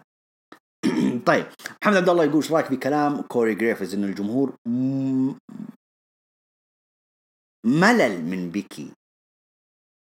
اوكي مل من بيكي؟ نو مستحيل. طيب يقول انا مستغرب من كلامه لانه لما بيكي دخلت في عرض رو الجمهور شجعها وهتف لها. وش رايك تتفق معه؟ لا طبعا ما اتفق معه، وكل واحد له رايه.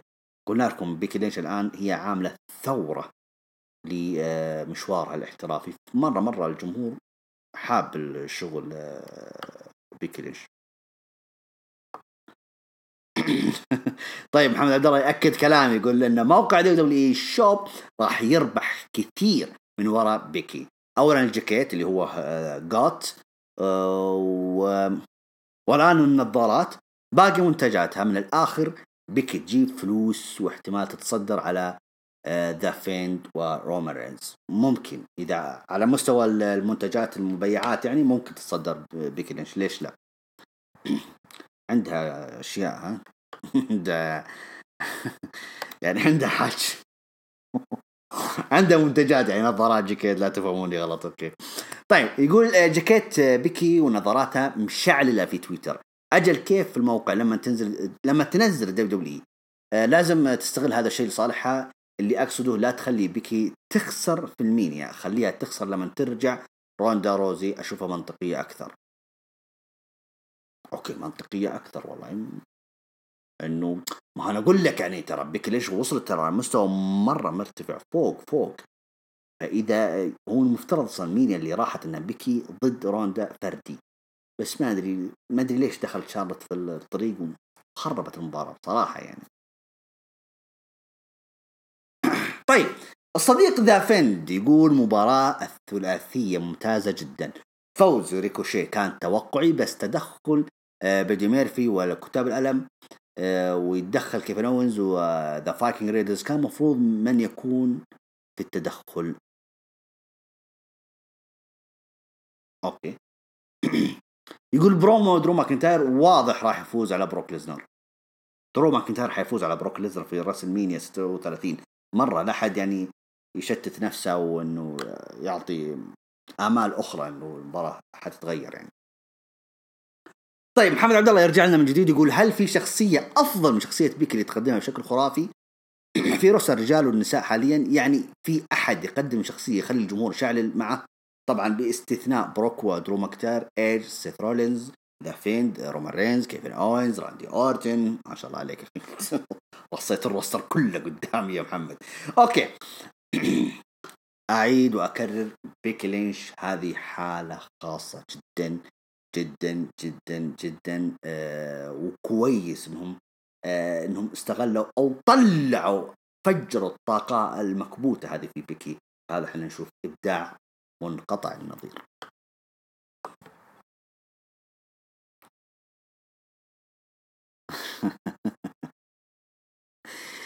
طيب بيج دوغ هو قال كلام جميل يعني، او عن شاعر، الله يسامحك يا شاعر. طيب يقول اول شيء ابو توليم بلا لا تتركنا وتروح زي شاعر. لا انا ما قدمت في بعثة يعني. اوكي انا موجود. يقول خليك معنا الى الابد يا رب، الله يعطيني طولة العمر واقعد معاكم يعني. وابد اذا خرجت من هروج راح اروح امريكا احرق شركة راح يحرق شركة دولية عشان ابو تودين راح يقطع من البودكاست. لا ان شاء الله لا يقوله. بالي فيها وخلي مكمان ينام في الشارع وروح تكون انت وراء تدمر شركة، فلا تحاول تسيبنا ابدا. صراحة تحليل العرض ما راح يكون الا حلو الا بوجودك حبيبي بيج داك. راح نتكلم صراحة عن شاعر وعن هروج البودكاستات، فخليها راح أختم فيها الحلقة. أوكي خلوكم معايا وراح نختم فيها الحلقة. طيب برضو بيج داغ يقول هو حاط الصورة إن شاء الله تطلع معنا بس. أوكي إن شاء الله أنها كاملة. يقول بالنسبة لي العرض أحسه سريع عشان العاصير الثلجية. أوكي ما في حدث قوي غير رجعة روبي وهجوم بروك. أحس بروك راح يظهر كثير في الفترات القادمة بما أنه آخر مينيا له. ممكن ترى بس ما في، ممكن يجددون معي. طيب يقول أتوقع مباراة بيكي وآسكا على اللقب بتكون في الرياض، بما أنه إلى اليوم هم مستمر العداوة. ممكن نشوف بيكي لينش في الرياض، ليش بيكي لينش في الرياض ليش لا. طيب يقول أنا كنت متوقع أنه شارلوت وبيكي يلعبوا في الرياض. ما ما أدري اوكي، يقول احس انه درو ماكنتاير راح يشتت ريكوشيه وقت مباراة مع بروك تقني الى للعرض. لا شوف، تقييمي للعرض، او كتب تقني للعرض 4/10 تقييمي للعرض. اوكي، فكونا من الاخطاء الاملائيه عشان اقراها صح.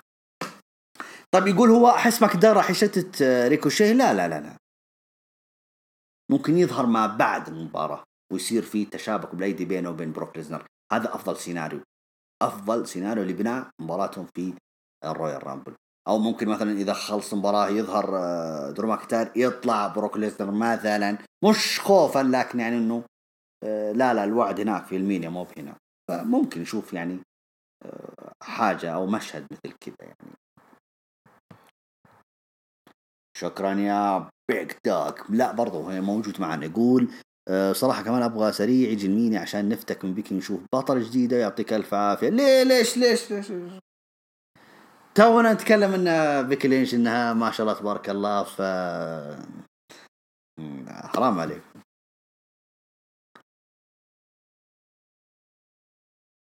طيب علي الشريف يقول السلام عليكم، كيفك أبو تولين؟ وعليكم السلام، أنا الحمد لله تمام. يقول علي عرض جميل وسريع، الافتتاح راندي أسطورة، شوف الاستهجان كيف ذكرني برومان بعد عرض رسلمينيا بعد هزيمة الأندرتيكر. أوه يا أخي أنت اللي ذكرتني أنا رومان في المينيا يا رجل. والله العظيم كانت فرصة ذهبية يبنون رومان رينز الهيل في هذه المرة. لكن ها بس والله خربوهم.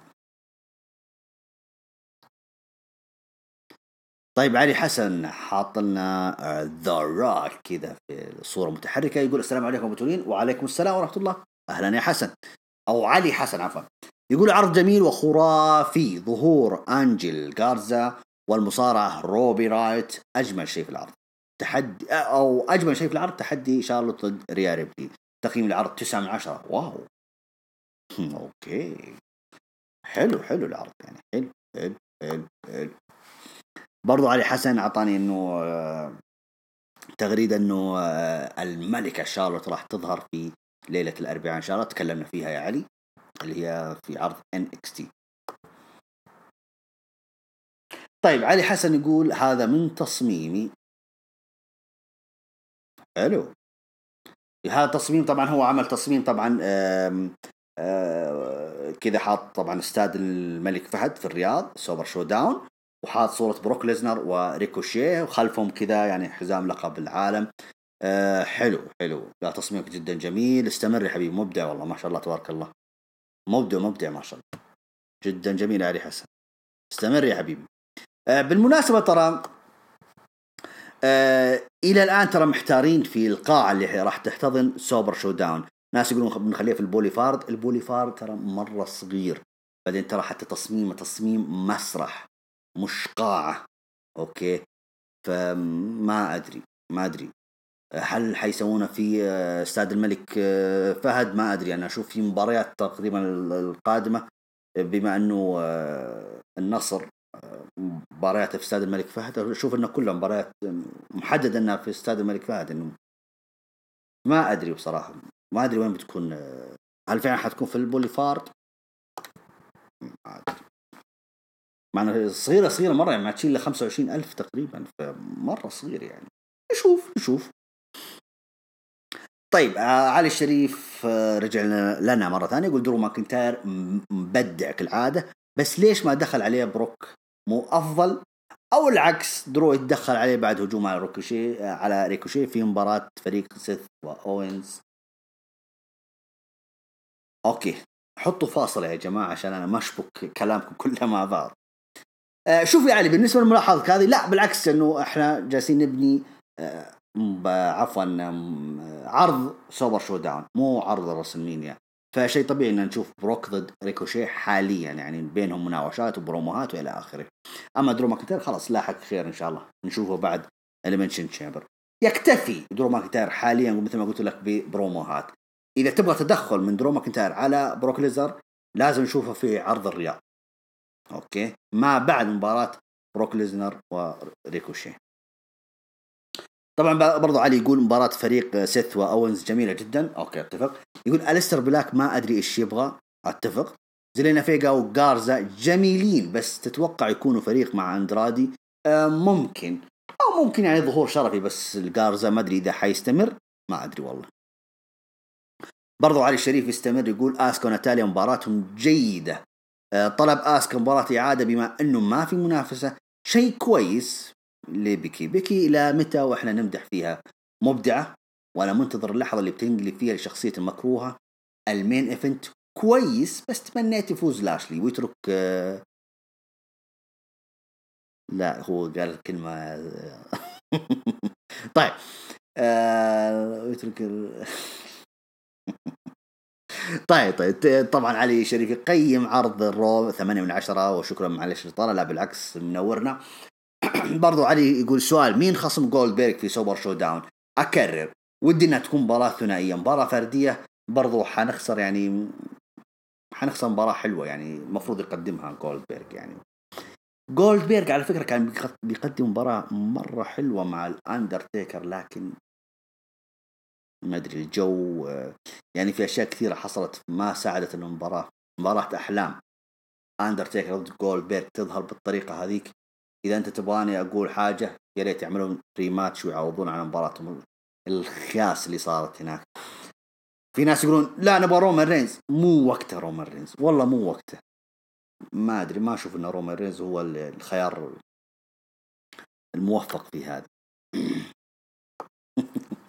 يعني علي الشريف حط برضو دولف زيجلر وجولدبيرغ يقول له you are next اللي صارت بينهم في قبل سمر سلام او الجو هوم لسمر سلام. ممكن يعني دولف زيجلر يعني خلينا نقول مباراة تاك تيم، جولدبيرغ ورومان رينز ضد دولف زيجلر وبارن كوربن، بتكون حلوة يعني لجولدبيرغ انه يكون يشارك الشباب هذول مباراة زي كذا، مثل ما عملها الاندرتيكر في ايش في الاكستريم رولز. اوكي. طيب ابو سيف، يا هلا ابو سيف. طيب ابو سيف يقول السلام عليكم ابو تولين. وعليكم السلام، بشرنا عنك. الله يسلمك، ابشرك الامور طيبه. يقول المهم اول شيء افتتاحيه جميله مع الاسطوره راندي، اتوقع بيرجع لشخصيه اللي كانه مريض او زي كذا. اتفقت انت مع بعض الشباب اللي هنا. برضو يقول مباراة درو يعني يقول مباراة درو يعني، ومباراة التاج جميلة، بس ما تحس ان الاصابات كثرت بعد الرامبل؟ شكل ايرك بدون ايفار خايس. لا انت شفتهم مثلا بعد نهاية العرض موجود، ايفار كان موجود. وكيف يثبت انه واحد من افضل نجوم العرض؟ يا اخي اتعب انا اقول كيف لونز مرة مجنون. يقول برضو ألستر بلاك شكله بيطول قبل لا تيجي دفاعاته، واحس كل نجوم المكسيك في رو وكلهم على لقب رو. انا اتوقع بتكون رباعية في المينيا. وكيف تتوقع بتنتهي السيناريو؟ انا صراحة بيفوز لاشلي ويلعب مع بروك ويفكنا من حلمه. لكن حلو يبون بروك صراحة.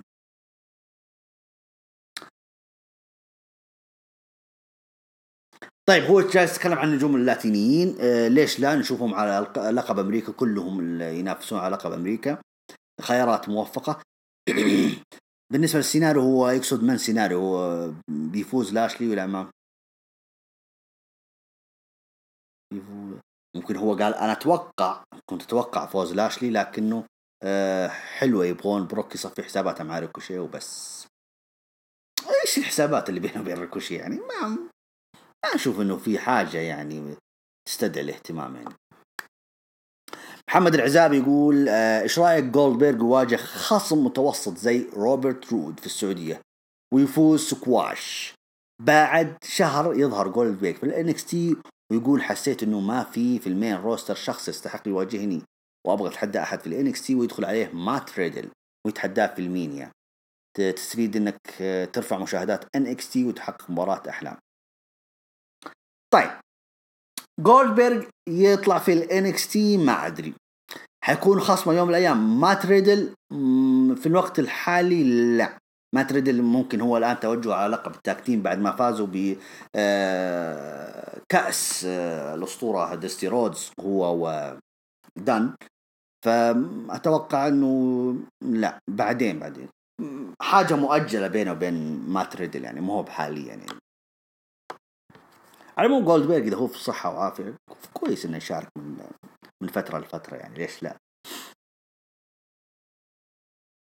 طيب ما شاء الله صالح ووريور، يعني ما شاء الله حاط صورتين جنب بعض اللي هو تحليل العرض، يعني حاضر ولا يهمك. يقول عرض رو جميل بالرتم القوي مع التذكير اللي صار بين أورتن وإيج، خاصة مع استهجان الجمهور اللي يغني عن أي برومو من أي أسطورة. أتفق معك بصراحة، اللي يعني كانوا الجمهور اليوم كان مرة مولع. طيب الإعلان عن مباراة تحديد ثلاثة على المصنف الأول لقب دبليو ما شفتها مناسبة. أوكي طيب حطوا شرط عشان تبرروا التدخلات اللي صارت.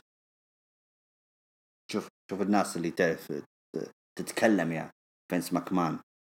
طيب لانا وليف كالعادة ملل، والأهم هي عودة روبي رايت وإنهاء شيء اسمه رايت سكوات. أوكي عجبتني يقول فقرة درو مع موجو، وإن كنت أرغب أنه يلعب مع خصم أقوى مثل روسف بما أنه فاضي. إذا أنت عجبتك فقرة درو رأيك، بس أنا ما عجبتني مرة، ما عجبتني. أوكي يقول أجمل مباراة في العرض هي بين أوينز والفايكنج ضد الكتاب الألم وميرفي، صراحة إبداع من هالدب. أتفق. أليستر بلاك يقول في مباراة ولكن برومو يكرر نفسه، خلاص يا ابني لابد يشوفوا لك طريقة آخر. أتفق. ومفروض أنه غياب عن العروض القادمة مطلوبة صراحة، أنه بدل يكرر نفسه. بصراحة أليستر بلاك ما عنده فكرة جديدة يقدمونها له، شخصية الغامضة أحس أنه مقيدة كثير. طيب يتكلم يقول الفقرة الجميلة الثانية في العرض هي المعارك اللاتينية المكسيكية بين غارزا وزلينا من جهة، وبين أمبرتو ومن ثم جاء ميستيريو، كانهم يتنافسوا على عرش. زلينا هي اللي تحرك كل هالأحداث وتستمر في الإبداع والتميز. أكيد المرأة هي اللي سبب المعارك والحروب يا عمي، حتى البسوس هي اللي سببت مشاكل بين عيال العم في أيام زير سالم وهذا. فالمرأة يعني يا أنها قنبلة موقوتة يا أنها وردة جميلة تعيش معها وبس. يقول فقرة شارلوت وريا ريبلي مميزة بأمانة، وأحس أنه ريا لابد تكون أقوى من جهة المايك. أوكي ممكن أتفق معك. أقول شارلوت راح تاكلها، ولكن الفقرة جد حماسية ومشجعة لمشاهدة NXT جوني غارغانو. طيب أسكا وناتاليا يقول مباراة جيدة، واللي صارت عن مباراة انفجار أسكا. بيكي تستمع ولا أو بيكي تستمتع تهزم أسكا حاجة ما. طيب بأمانة جد متشوق لمباراة القادمة، ولو أنه مستحيل لكن أتمنى مباراة الأسبوع القادم تفوز فيها أسكا. مباراة الأسبوع القادم حيكون حتخبصها شينا بيزلر، أقول لكم إياه من الحين. يقول مين إيفنت بأمانة ما عجبني، وكانوا قادرين يبنوا أفضل من ناحية تبني تصفيات على العرضين القادمة، مو بتختصر في عرض واحد بين ثلاثة. واللي صار ب F5 ليزنر وتدخله بعد المباراة أقنعني بالعرض ككل. أوكي وأحس بروك ليزنر راح يودع الاتحاد بعد المينيا، ممكن عشان يقول إنه كثر ظهوره يعني. ما أدري إذا الدبليو حيتخلون عنه، يعني أنا أشوف عن نفسي أشوفه أوكي استمر يا بروك ليزنر بس بعيد عن الألقاب، هذا رأيي.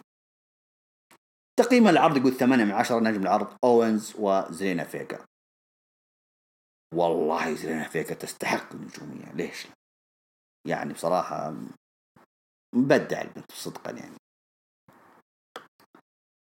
طيب عزوز 13 يقول فوز متوقع بالنسبة لي لريكوشيه، مهما كان الفائز راح يخسر في الرياض، والوحيد اللي عنده قصة حالية مع بروك هو ريكوشيه، فأشوفها منطقية. لكن بروك ضد لاشلي أتمنى تكون بناءها صح إن صارت مستقبلا.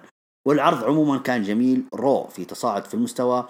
4/5 نجم العرض ريكوشيه. اوكي عزوز هذا شكله من جمهور ريكوشيه. اوكي تريبل اتش 91 يقول تريبل اتش 91 هنا في تويتر، في الانستغرام اسمه بري وايت ذا فينت. اوكي. طيب اول شيء تحيه لكم، تحيه لك انت حبيبنا منورنا. يقول العرض كان خفيف لكن في اشياء كثيره ما احسها زينه فيه، واحس انهم كانوا مستعجلين بقرارات كثيره.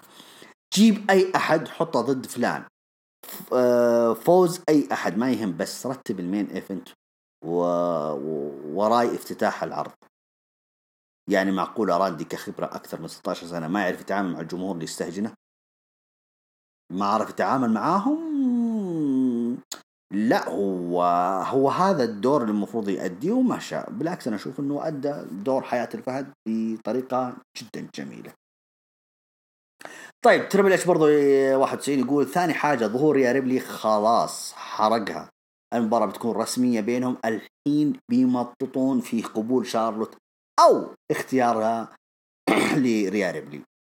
كمان ليش ريا هي اللي طلبت المباراة؟ حس استنقاص بروستر ان اكس تي حتى لو ريبلي سبق وان فازت على شارلوت. لا بالعكس، يعني ليش انت تشوفها استنقاص؟ يعني لا، يعني بالعكس اللي هي دخلت ساخرة من شارلوت، تقول انت شايفه انك تفوزين، فزتي على بيكي، يلا انا موجودة، طيب يلا تحدينا، هذا انا ولقبي جاهزين لك. بالعكس ما اشوفه هي استنقاص ابدا. طيب برضو تريبل اتش 91 يقول يعني روبي رايت قائدة فريق رايت سكواد ترجع عشان ليف ولانا. وربي مرة يضايق الموضوع، يهمشونها من قبل لا ترجع، ولما ترجع كمان، وإلين بعد 1000 سنة ما راح يعاملونها بشكل لائق. أوكي ماشي. طيب يقول الإيجابيات قليلة لكن يلا نقولها، يعني أنجل غارزا وزيلينا شكلهم بيكونون مع أندرادي كمان، يعني بيكونون مع فريق. أو يعني لما يرجع راح يكونون حاجة مرة رهيبة، بس شكله لين يرجع أندرادي ما راح نشوف غارزا. ما أدري بصراحة غارزا إذا بيستمر في عرض الرو أو لا، أنا والله عن نفسي ما أدري، لسه ما في شيء يأكد بقاء يعني. طيب فهد اللي هو لوفر اوف ان اكس تي، والله انا لابس لكم ان اكس تي اليوم. اوكي والله شكل التيشيرت ذا بياخذ مني جود اجل. يقول عرض ممتاز، مو افضل من الاسابيع اللي راحت لكن حلو وممتع، عجبني طريقة كلام اورتن، ما في احلى من ان يجسد شخصية الهيل افضل من اورتن صراحة. درو ماكنتاير ما أعجبني التعامل معاه، بيبي فيس، ثم مثل سيث السنة الماضية مع بروك، المفروض درو المدمر الهيل عشان يبرز شخصيته. طيب درو ماكنتاير كان مرة يعني مدمر، يعني يخرب بيت، يعني ضد بطل ان اكس تي او ضد بطل عفوا 24/7 في 3 ثواني. ترى فقرته مرة ما عجبتني، ترى مرة ما عجبتني. طيب بعد فهد.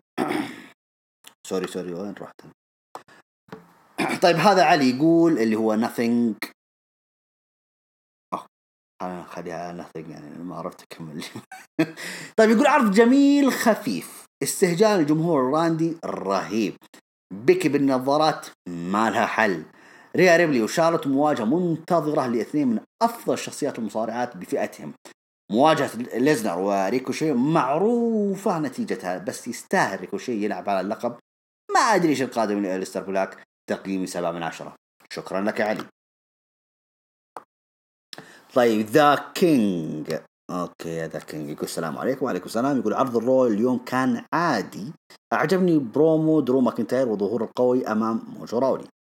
مباراة الفرق كانت جميلة جدا وابدعوا جميعهم بدون استثناء، ومستوى كيفن اونز كان ممتاز، ودائما اداء يكون ممتاز، لازم ينافس اندرادي على اللقب لانه يستحق لقب. ايوه بس ما هو بلقب ميد كارد، يعني المفروض انه يلعب على لقب العالم مش لقب ميد كارد. اوكي راح يضيف اللقب، هو يستمر في مديح كيفن أوينز، يقول راح يضيف للقب الكثير، وأنا أفضل يكون بشخصية المكروه إذا راح يفوز بلقب يو اس اي. أوكي. أما أليستر بلاك إلى متى هو يلعب ضد جوبر؟ لا هو ما لعب ضد جوبر المرة ذي، هو لعب ضد بطل سابق في الإمباكت وفي NXT، بس لما طلع في العروض الرئيسية صار يرجع.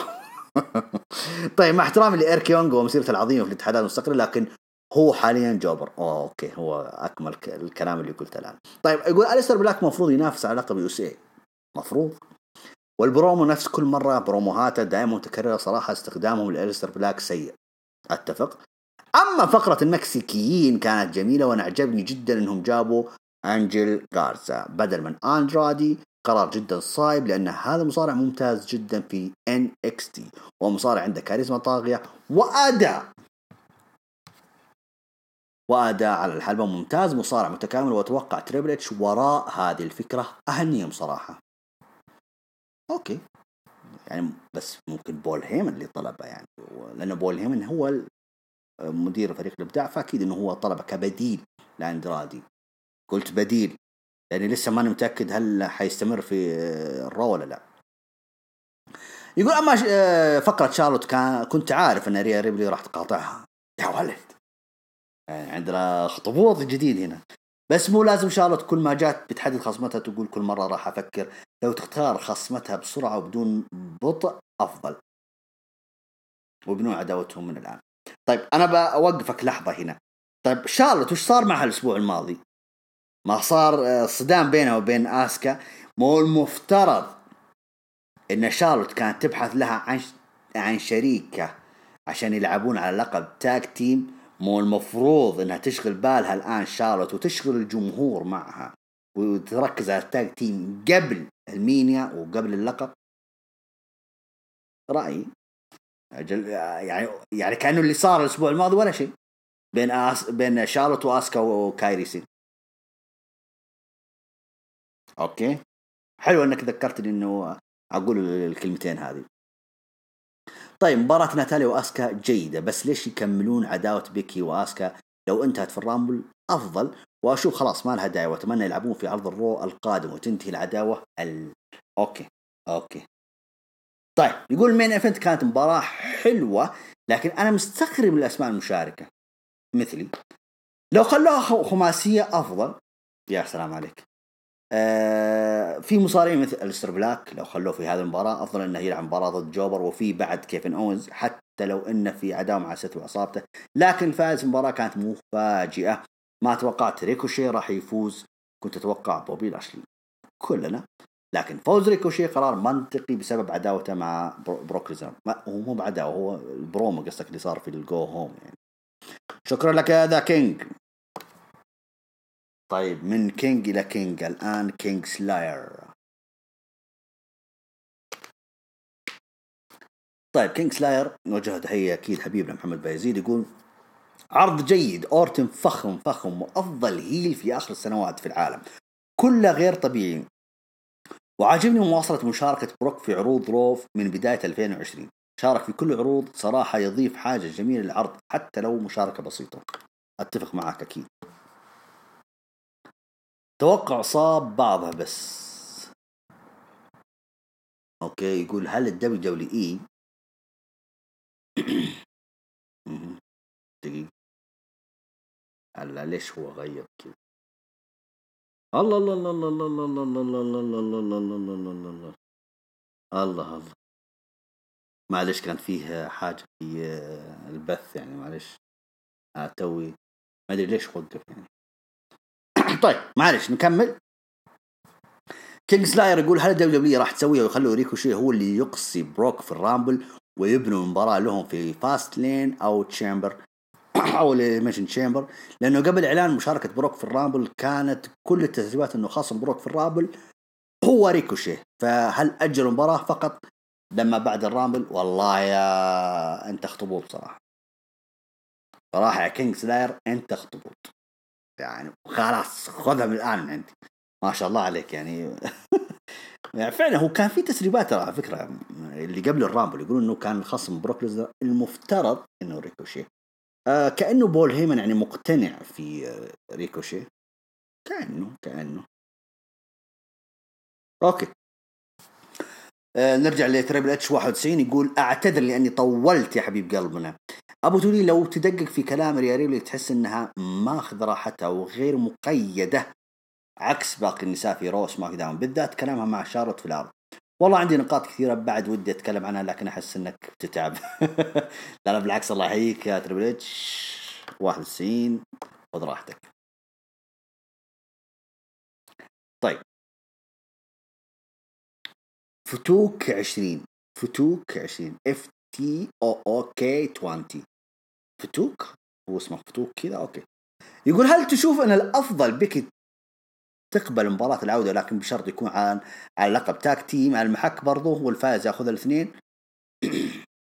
لا المفترض شوفوا هم غلطوا ترى. المفروض ان الاسبوع هذا يكملون عداوة اسكا ضد شارلوت ضد اسكا وكايري سين. المفروض انها كانت ناتاليا مع شارلوت ولعبوا على اللقب، يعني هذا المفترض يعني. اما بيك لا، ما تاخذ الالقاب التاك تيم لوحدها لا.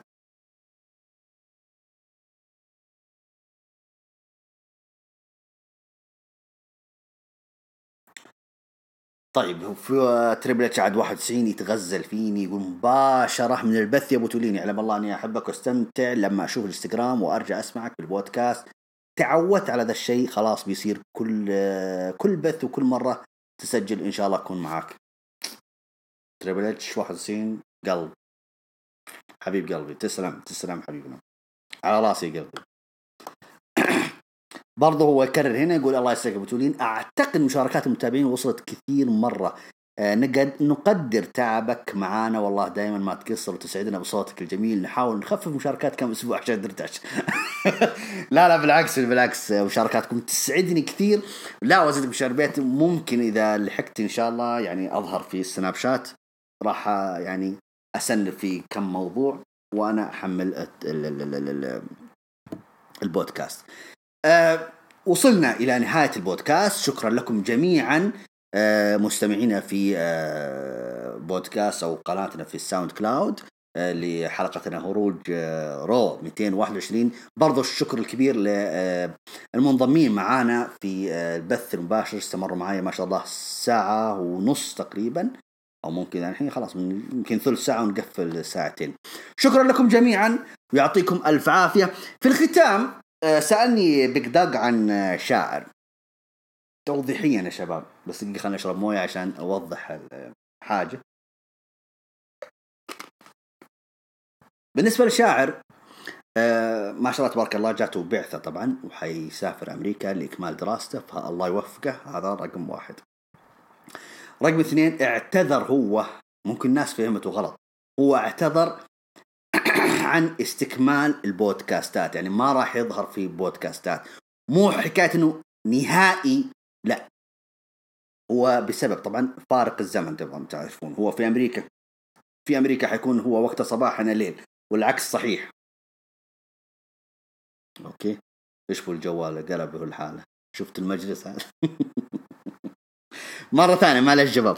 فارق التوقيت هو اللي يعني سيبتعد، حيضطر يبتعد شو اسمه شاعر عن البودكاست. نفس الحكاية برضو بس هذا لا يعني ان الشاعر راح يبتعد عن هروج، لا، شاعر معانا هناك في هروج مصارعة وعائلة هروج مصارعة في ثوابت، في أركان لا تتغير ولا تقبل التغيير. واحد منهم هو شاعر حيكون معنا مستمر طبعا أكيد في برامجنا في اليوتيوب. عنده ترى على فكرة عنده حلقات وأفكار وكذا وبرامج راح يقدمها، لكن حاليا خلينا نقول إلين تستقر أموره وراح تشوفون برامجه كذا في وسط الأسبوع تقريبا، أيام الاثنين والثلاثاء الأربعاء راح يقدم لكم حاجات حلوة. حيظهر برضو في السناب كثير، حيظهر لكم في بث الانستغرام كثير، حيكون هناك حيكون مشاركاته موجودة، بس البودكاست هو اللي ما راح يكون فيه. بس هذا للتوضيح عن غياب شاعر، ما راح يغيب، هو معانا لازقة اشبه معانا. هذا اللي حبيت اوضح له. حبايبي جميعا استودعكم الله، على امل اللقاء بكم الاسبوع القادم ان شاء الله، ونلتقي فيكم بكل واحنا بصحة وعافية ان شاء الله. دمتم بود، سلام عليكم.